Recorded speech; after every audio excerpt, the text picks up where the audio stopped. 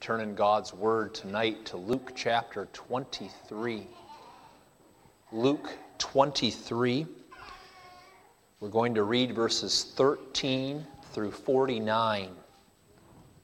13 through 49. Jesus had been taken by the Jews and Pilate. He had been taken by the Jews to Pilate because they were seeking approval to kill him.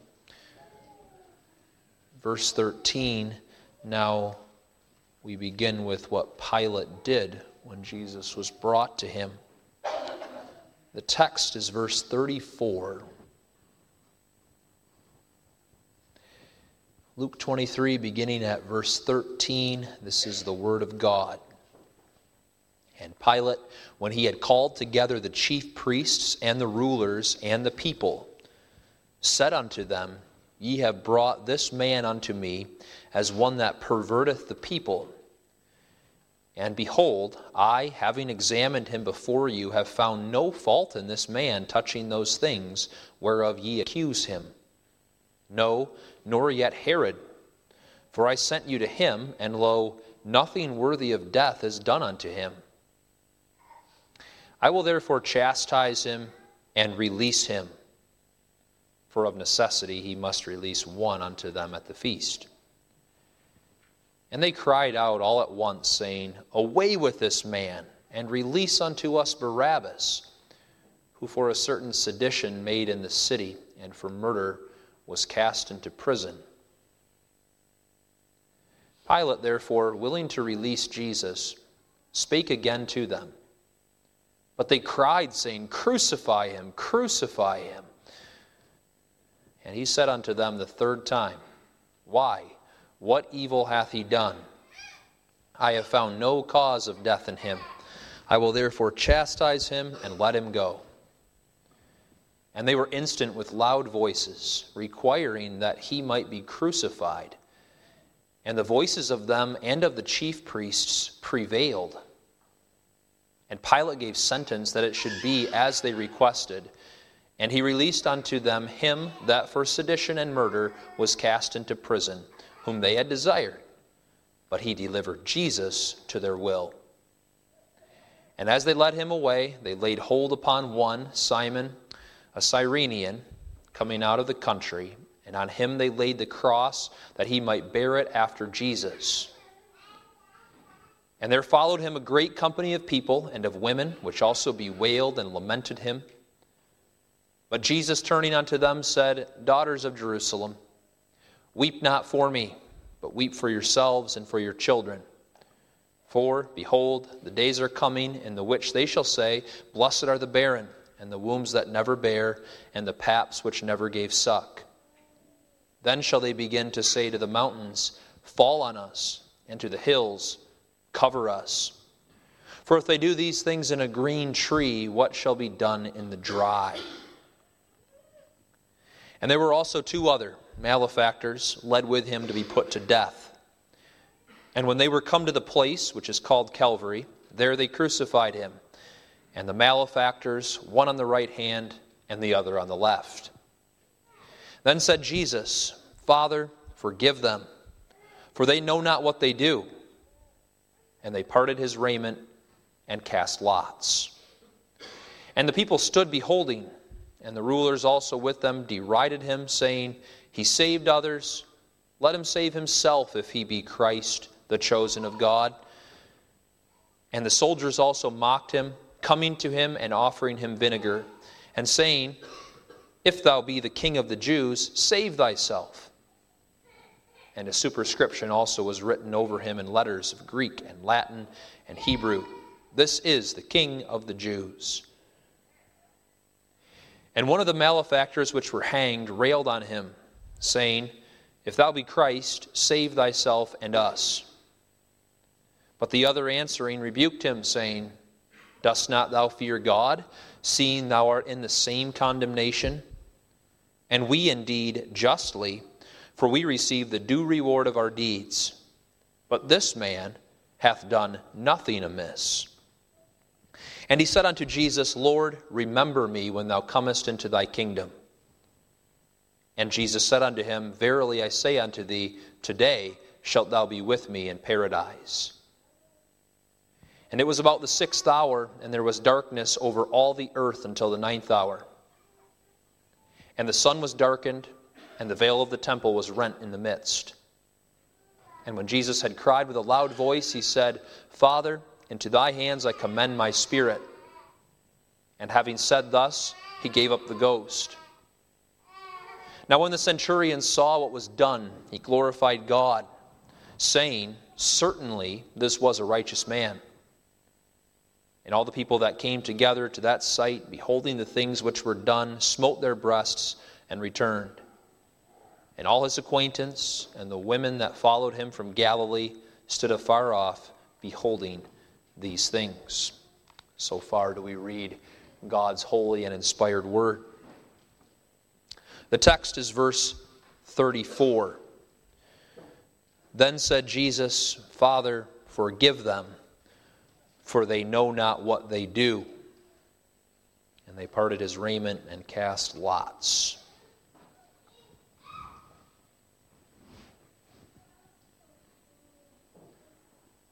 During this season of Lent, we will consider a couple of Jesus' crosswords. The season of Lent is the time right before Good Friday and Easter when we especially remember Jesus suffering for the sins of us believers.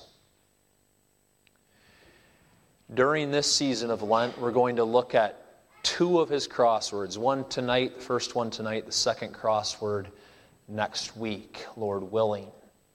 And these crosswords that we talk about, they're statements that Jesus made while on the cross. There are 7 of them. We're going to look at the first 2, and when we do so, we will see some of what Jesus went through there at Calvary. Now, the purpose of these sermons is that we grow and trust in Jesus alone for salvation, and that we grow in love for him. His words at the cross so clearly remind us that he's the Savior alone.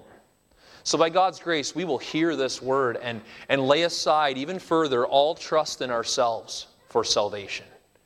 And by God's grace, lay our sins before God, trusting in Jesus all the more, in him alone, for salvation from sin and the punishment for it.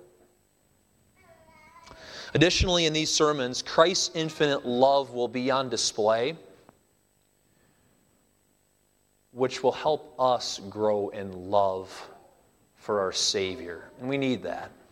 We need that because we can so easily become very uncaring towards Christ, towards his church, towards catechism, towards his blood-bought people, so that we just really become rather apathetic. Just doesn't really matter all that much to us. We know how that can happen, how that can develop in us. We need to hear of Christ's infinite love for us so that we grow in love for him and his church.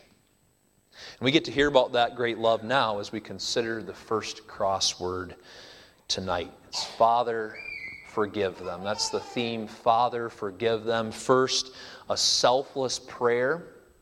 Second, a particular prayer. And third, an answered prayer. First, a selfless prayer. While being nailed to the cross, or just after, Jesus prayed to the Father. Understand what was happening that Friday of Jesus' death. Very early in the morning, when it was still dark out, Jesus was brought to trial before the Sanhedrin, which was a group of 70 religious leaders in Judah. They condemned him, saying that he was guilty of blasphemy, of disrespecting God, and thus worthy of death. They then brought him to the Roman governor Pontius Pilate, seeking his approval to kill Jesus. Now, when Pilate examined Jesus, he said he could find no fault in him, but the Jews brought great pressure to condemn Jesus anyway.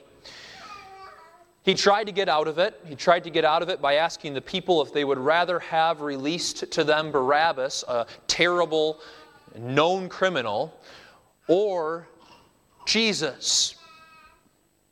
And you know what the multitude outside of the judgment hall shouted.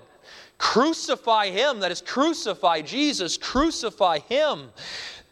And for fear of what the Jews would say about him if he let Jesus go, Pilate did condemn Jesus to death, probably around 8:30 in the morning. And then he ordered Roman soldiers to lead Jesus away along with 2 malefactors to be crucified. 4 soldiers were assigned to Jesus and probably 4 to each of the malefactors or criminals that were going to be crucified with him. And a centurion was given command over the whole group, centurion in the Roman army, so that he led them towards the place of execution. That place of execution was a hill just outside of Jerusalem called Golgotha or Calvary. You can imagine that group heading there, and there were Jews following behind them. When they arrived at that place of execution, the soldiers began building the 3 crosses on which the men would die. And that death of the cross was an especially terrible way to die. What they would do is they would take a man that was going to be crucified and they would put a block on the upright pole of a cross, stick that in the ground, they'd put a block on that pole, and then they would put the person to be crucified, sitting him on the block. They'd tie up his arms and tie up his legs to that cross. And when he was tied up there, they then would take stakes or big nails and pound them through the hands and feet of that one to be crucified. And you can maybe start to imagine a little bit the pain involved there, that when the stakes would go through the hands and feet, it would tear the tendons in the hands and feet, which causes terrible pain. On top of that, there would be swelling then in the hands and feet soon after. And it would start to be hard to breathe for the one crucified because your body's all stretched out and you're hanging up in the air and being pulled down by gravity, but at the same time stuck up there. Body's all stretched out, so it becomes very hard to breathe. Very painful death. And that kind of death was brought to Jesus. That name is used in verse 34.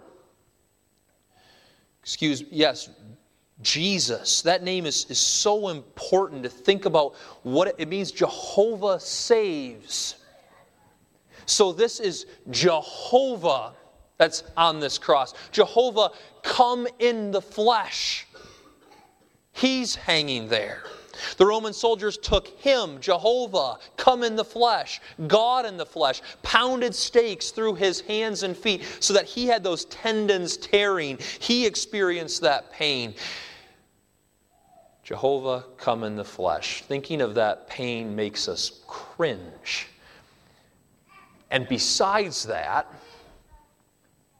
this Jesus was suffering all this pain under the wrath of God for sin. And that was the worst part of it. While being nailed to the cross, or soon after that, Jesus prayed to the Father.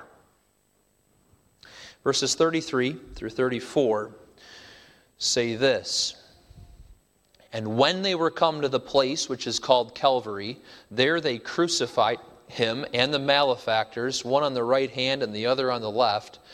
Then said Jesus, Father, forgive them, for they know not what they do." So right when he's being nailed to the cross, then said Jesus this prayer to the Father.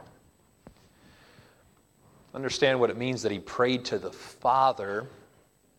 That name Father in Scripture sometimes refers to the first person of the Trinity. But it's actually quite rare in Scripture. Most of the time the name Father refers to the triune God, for the triune God is our Father. When Jesus, the Son of God, come in the flesh, prayed to the Father, he was praying to the triune God. It is impossible that his prayers were the prayers of the second person of the Trinity, directed to the first person, and bypassing then the third person, the Holy Spirit. Jesus prayed, he was on this earth, he prayed as the second person of the Trinity come in the flesh, and prayed then to the triune God. It can be difficult for us to wrap our minds around, but he was praying to the triune God in his earthly ministry. When he would pray for strengthening in his human nature, he was praying to the triune God. And here, in this text, he asked the triune God to provide something for sinful men. This is a prayer to the Father for sinful men. Jesus selflessly prayed for their forgiveness. Jesus prayed to the Father, Father, forgive them. Father, forgive them. That word forgive in verse 34, it comes from a word in the original Greek language that means to send away. And the word that, or the idea that's implied in that term forgiveness is that there's a debt. And that debt needs to be sent away. When a man sins, he goes in debt to God. Every man owes God the Creator perfect obedience to his law all the time. But when a man sins, he has not paid what he owes. And so he goes in debt to God whenever he doesn't give that perfect obedience. Those that are in debt to God deserve punishment. Jehovah is holy. He hates sin. The one who sins is guilty.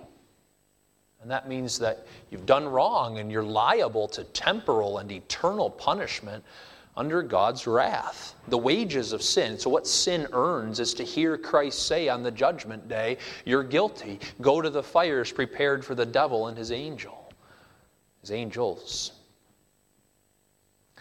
And as we heard this morning, there's no way any man can pay the debt for his sin to get out of this punishment either. We owe God perfect obedience all the time, but then you see we cannot even pay one small part of what we owe. Having a sinful nature, even our best works are stained with sin, as Isaiah 64 verse 6 says. And each time we don't obey God perfectly, we add to our debt. So all we do every day is add to our debt. But the Father's forgiveness, such a wonderful thing to consider. It's his sending that debt away. Forgiveness is a legal term. It's a legal declaration. Forgiveness is God's legal declaration that the debt is sent away. It's him saying to the consciousness of the sinner, your debt is sent away. Your debt is removed. I do not hold it against you. It's gone from my sight. Now, while or right after Jesus had stakes put through his hands and feet, he prayed for sinners, saying, Father, forgive them. Father, declare to them that their debt is sent away. Declare to them that thou wilt not remember their sins, that thou wilt not hold those sins against them, but they're gone. And Jesus' prayer then, when you consider when it is made and what he's praying for, shows amazing selflessness. Amazing selflessness. Think of the pain he's going through again. Maybe some of you have put a nail through part of your hand before, and you know how much that hurts. Jesus was having this done to him as the Son of God come in the flesh. This was Jehovah's salvation, who had been in perfect heaven, who had never experienced any discomfort there, was perfectly honored there, and now he was on this earth. He had our flesh and could feel pain like we feel, and he had nails put through his hands and through his feet. And this was being done by enemies. Maybe you have had enemies do something to you before. People do something in hatred that hurts you badly. And then you think of Jesus having men that don't care about him at all, standing in front of him, pounding nails through his hands and feet. And at a moment in which we would expect him to call down a curse upon these men from heaven, something that we might do if people are doing something like that to us, enemies doing that to us, call down a curse upon them from heaven. At a moment we might expect Jesus to do that. He instead prays, Father, forgive them. He doesn't pronounce a curse down upon these enemies. He wasn't sulking and saying nothing either and feeling sorry for himself as God's great wrath came upon him. He wasn't thinking just of himself. Thoughts weren't centered on him. Instead, he prayed for forgiveness for sinners who had made this hanging on the cross necessary.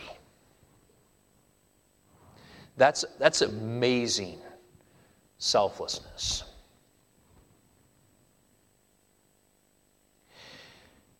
And we must imitate him. 1 John 2 verse 6 says, He that saith he abideth in him, that's Christ, he that saith he abideth in him ought himself also so to walk, even as he walked. One of the biggest problems that we have is being selfish instead of selfless. We know that.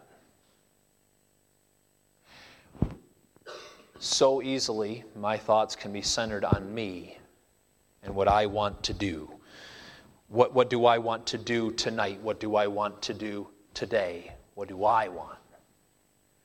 And this starts from a very young age, as we see in our children. As children, you know that. So that at school sometimes, maybe you don't even think of how to include others in different things that might want to be included. You don't think about that because you're only thinking about yourself. Or maybe you think about how they might want to be included, but you don't include them because they're not cool enough, or they will hurt the game, or some other reason. But that doesn't end when we're children. Maybe I know as an adult there's going to be something that I can help with at church or at school or at something else, and I don't go because, well, I've done so much of this in the past in my life, it's time for somebody else to take a turn. Or it's my Saturday, or it's this or this for me. I'm busy, I do so much. Our thoughts so quickly can center on ourselves and what we do rather than thinking of others.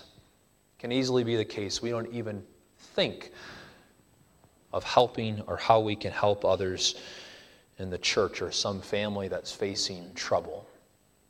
It's easy to dismiss and be selfish. And it's especially easy when our enemies are involved. Maybe there are some people, maybe even here, but maybe at school or at work or somewhere else, there's people that maybe have not treated you very well, maybe sinned against you pretty badly. And you think, I'm not helping them. Maybe you even think, I hope some misery comes to them so they can experience a little bit what I've experienced. We can all relate to selfishness. But instead of that, walk even as he walked. In gratitude, be selfless. Help your kids do that. Help your kids and young people already think of how they can be helpful in the church. Think of how they can be helpful at school. Talk about it at devotion time around the table. How can you kids be helpful in our church, in the school, wherever you go? Talk about it. Help them. And as husbands and wives, talk to each other about a family, about an individual that may be in need, and how can we help them? Those are wonderful things to talk about. Pray for strength, that you might be selfless in gratitude for the selfless Savior, Jesus Christ.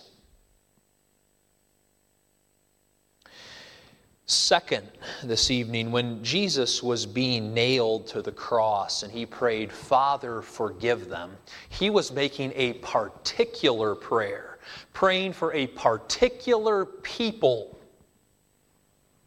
Jesus was praying for God to forgive his people that were there. Some think that Jesus was praying for the forgiveness of all men that were around him at the cross. But that is incorrect. We should understand their view. What many will say is that Jesus was praying for the Roman soldiers who were nailing him to the cross. He was praying for Pontius Pilate. He was praying for the Sanhedrin, for the Jews who stood outside the palace and shouted, "Crucify him," and even for Judas Iscariot.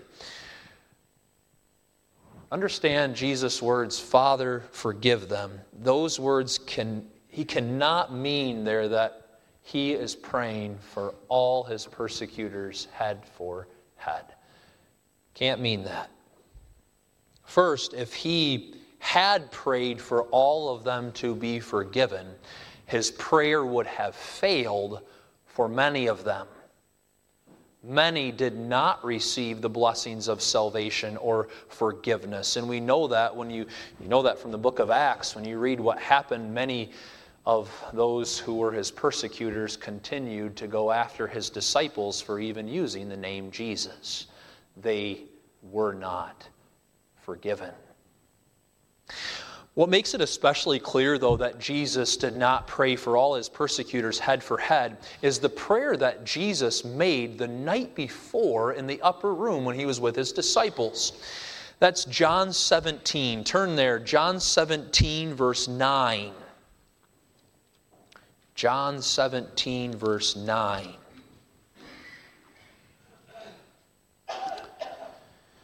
Thursday night of the Passion Week, the night before, we read Jesus saying this: "I pray for them, I pray not for the world, but for them which thou hast given me, for they are thine."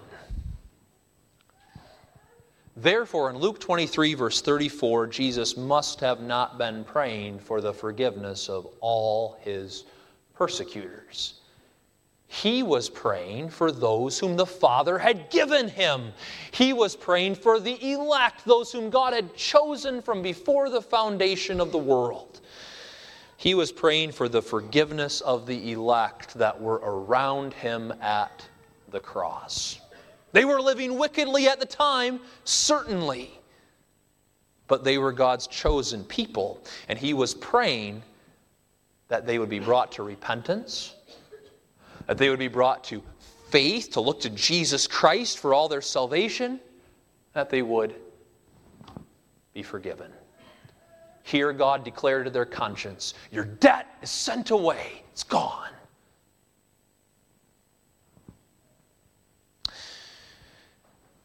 Jesus was praying for God to forgive his people there, but he was also praying for God to forgive us believers now. He was praying for God's elect of all ages of history. Many surrounding the cross rejected Jesus Christ, but we have rejected him too. We each have a sinful nature that stands against Jesus Christ. We each have the same sinful nature that those persecutors of Jesus had. Adam and Eve, they sinned in the garden, and when they sinned, we sinned. Romans chapter 5, verse 12. They were our representatives. As just consequence for that sin, a sinful nature was passed to us. Passed from Adam and Eve to every man and woman that came after them. A sinful nature that's totally opposed to God, totally opposed to Jesus Christ. Having that sinful nature, if we had stood in the same place as the Roman soldiers and as the Sanhedrin, we, apart from the grace of God, would have done the exact same thing they did. We would have shouted, "Crucify him." We have the same sinful nature, so apart from the grace of God, we would have done the same thing. But in addition to that, know that our sins, my sins, your sins, sent Jesus to the cross. We might be tempted to think that our sins are not as bad as the sins of the persecutors of Jesus. A while back, I used to bring Lent. I remember bringing Lent sermons to an older man that could no longer go to church. And that man, he would listen to those sermons, and week after week he would remark to me how he was so upset with how those Jews treated Jesus. Think about what they're doing to him. How could they treat him like they did? And I understand what he meant by that. I think you do too, but I carefully reminded him that his sins and my sins brought Jesus to the cross, and that we've rejected him too. Every sin we commit essentially says this: I will not have him rule me. I reject him. Crucify him. I will do as I please. He's not my Lord, not my King. Our sins are the reason that Jesus went to the cross. Jesus' prayer for forgiveness then was not only for the elect who participated directly in his crucifixion, but his prayer was for all us elect whose sins put him on the cross. He had us believers in mind there, and the great forgiveness that we need. He had his elect from every age in mind. So what a loving, selfless Savior we have. When you think of it that way, what I've done, what a loving, selfless Savior we have. We've so often ignored what He has said to do. We've been so often selfish instead of selfless, and so often we haven't cared. We so often have said, I will not have him rule me, not my king. Crucify him. And yet, Jesus, while in terrible pain and terrible agony, thought of us. Prayed, Father, forgive them. Prayed that our greatest need would be supplied, the sending away of our debts and the punishment we deserve for them. What a Savior. Learn from Him. Learn from Christ and pray for forgiveness for those who sin against you. And that's something we certainly need to hear about, because as we all know, when someone sins against us, or even sins in general, the first thing we so easily do is we talk about it. We talk about it to our wife, and we talk about it to our friends, and to our family, and to others. We talk about the sin. Maybe the person's badness, how they did this or that. And we do that so easily when what we should be doing is praying for them. Really ask yourself tonight, do I pray for those who have sinned against me? And do I pray for those even who I know are walking in sin in general? Do I pray for them? Do you take time to pray that God would bring them to repentance and to look to Jesus for all their salvation and to be forgiven? To hear God declare to their conscience that their debt is sent away. Do you pray that they might have that peace and know that? Well, if we're honest, we know that so often when others sin against us, the focus is on ourselves and how they hurt us and how they did this or that, and not on truly praying for their forgiveness from God. So remember Christ's attitude towards us. Remember Christ's attitude towards you personally. Be selfless and pray for those who fall into sin, and those even who sin against you. Do that in gratitude for Christ's prayers for you, the one he made at the cross, and that he even continues to pray for us as our intercessor today.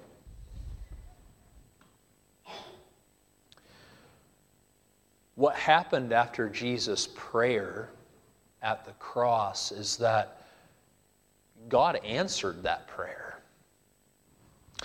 God beautifully answered it. He answered Jesus' prayer already at the time of the crucifixion and in the days shortly after. And there are many examples of it. Beautiful, wonderful examples. One of the thieves on the cross, for instance, who first mocked Jesus, he repented. And Jesus declared to him, "Today shalt thou be with me in paradise."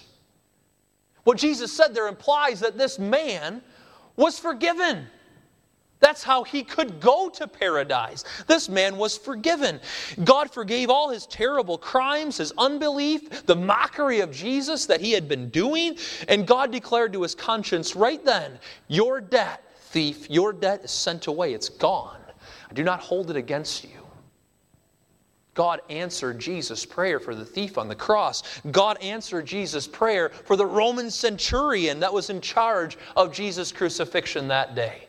For in verse 47 we read, that Roman centurion said, or we read, he glorified God, saying, "Certainly this was a righteous man." The fact that the Bible says this centurion glorified God shows that he was brought to repentance and faith in Jesus Christ alone for salvation. God announced to him, "Your debt is sent away. It's gone." And then consider what happened on Pentecost 50 days later. And according to Acts 2 verse 23, Peter was preaching to a multitude of Jews that had gathered for the feast that day. And he told them, according to verse 23, that they had with wicked hands crucified and slain Jesus Christ. He calls them in verse 37 to repent and believe in Jesus for salvation. And verse 41 tells us this. Then they that gladly received his word were baptized, and the same day there were added unto them about 3,000 souls. Many heard God say to them in the preaching that day, Your debt, believers, is sent away. It's gone. Wonderful. Know, though, that God did not answer Jesus' prayer and forgive these people because they deserved it. In Luke 23, verse 34, Jesus said, "Father, forgive them, for they know not what they do." Jesus was not saying that these people deserve forgiveness because they were ignorant of what they were doing when they brought Jesus to the cross. Sins of ignorance still bring one into debt to the holy God. Leviticus chapter 5 verse 17 says, "If a soul sin and commit any of these things which are forbidden to be done by the commandments of the Lord, though he wist it not," that means though he knew it not, "yet is he guilty, and shall bear his iniquity." So ignorance is not a ground or legal basis for forgiveness, and Jesus is not making it such in this text. Instead, that phrase, "for they know not what they do," simply indicates how Jesus could make the request that he did. He was able to ask the Father to forgive even this awful sin of crucifying him because they had not committed the unforgivable sin when they brought him to the cross. The unpardonable sin is talked about in Hebrews chapter 10, verses 26 through 29. It would be good to turn there. Those verses are a little bit difficult, I would say, to listen to without seeing it. Hebrews chapter 10, verses 26 through 29 talk about the unforgivable sin. I'll start with verses 26 and 27. For if we sin willfully, after that we have received the knowledge of the truth, there remaineth no more sacrifice for sins, but a certain fearful looking for of judgment and fiery indignation, which shall devour the adversaries. Then we'll go to verse 29, which describes this unforgivable sin further. Of how much sorer punishment, suppose ye, shall he be thought worthy, who hath trodden under foot the Son of God, and hath counted the blood of the covenant wherewith he was sanctified an unholy thing, and hath done despite unto the Spirit of grace. The unforgivable sin is committed when someone who knows Christ was paying for sin with his blood at the cross, and even professes Jesus Christ with his mouth, then turns and thinks it to be an unholy thing, as verse 29 says. He thinks it to be something unholy that is not special. Doesn't care. That's the unpardonable sin.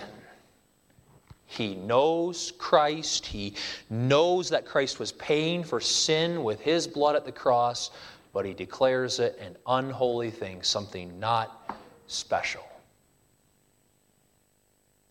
In Luke 23, verse 34, Jesus is saying that the elect that were involved in his crucifixion had not committed that unpardonable sin.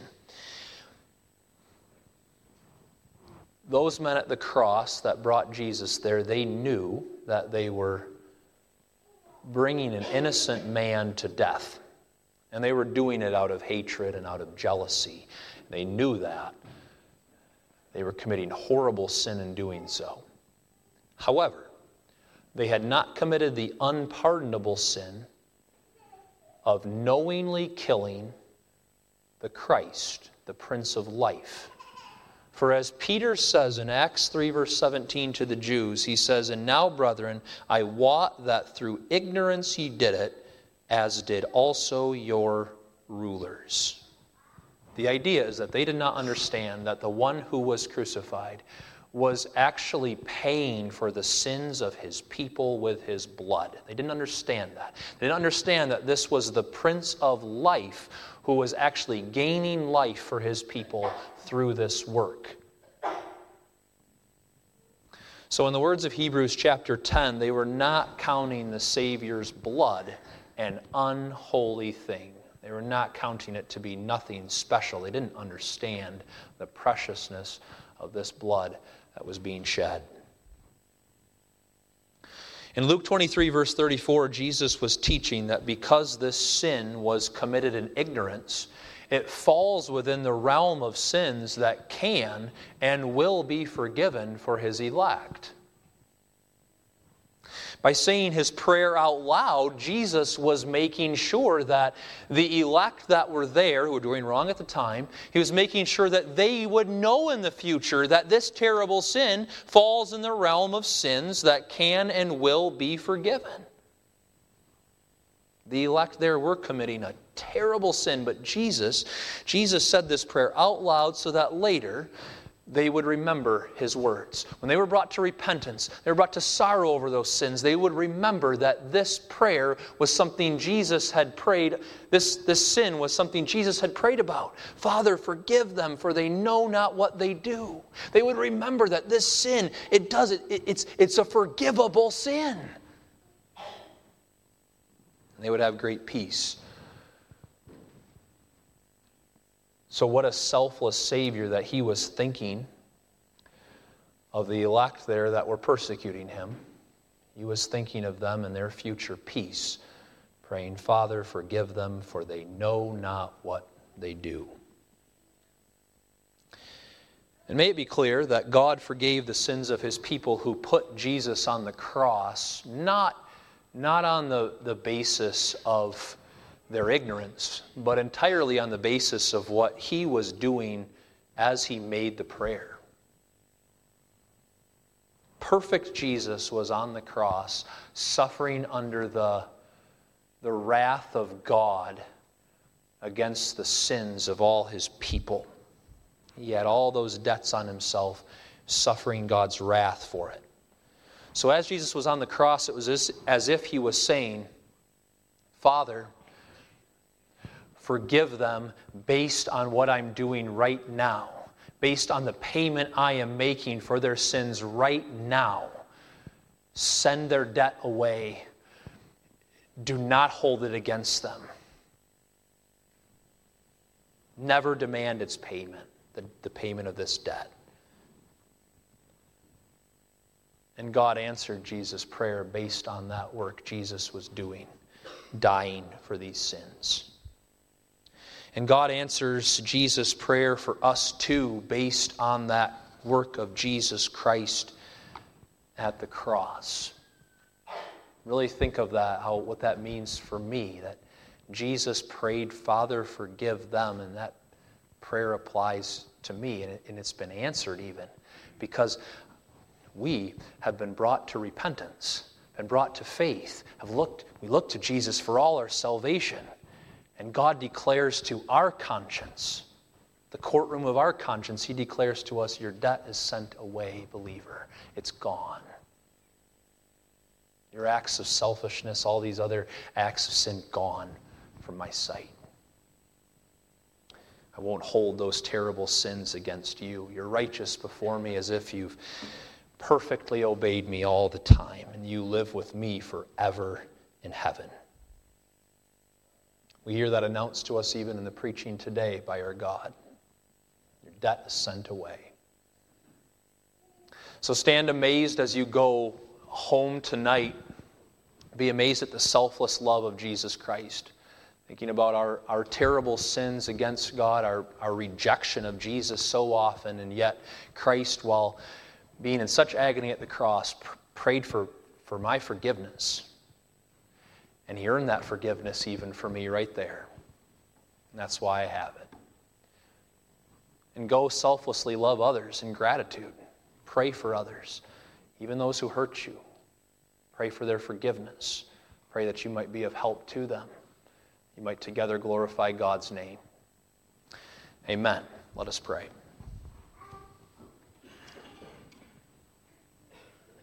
Our Father which art in heaven, Lord, we are in awe of the marvelous love of the Savior, that he would pray for us, for our forgiveness, and even earn that forgiveness for us by dying at the cross.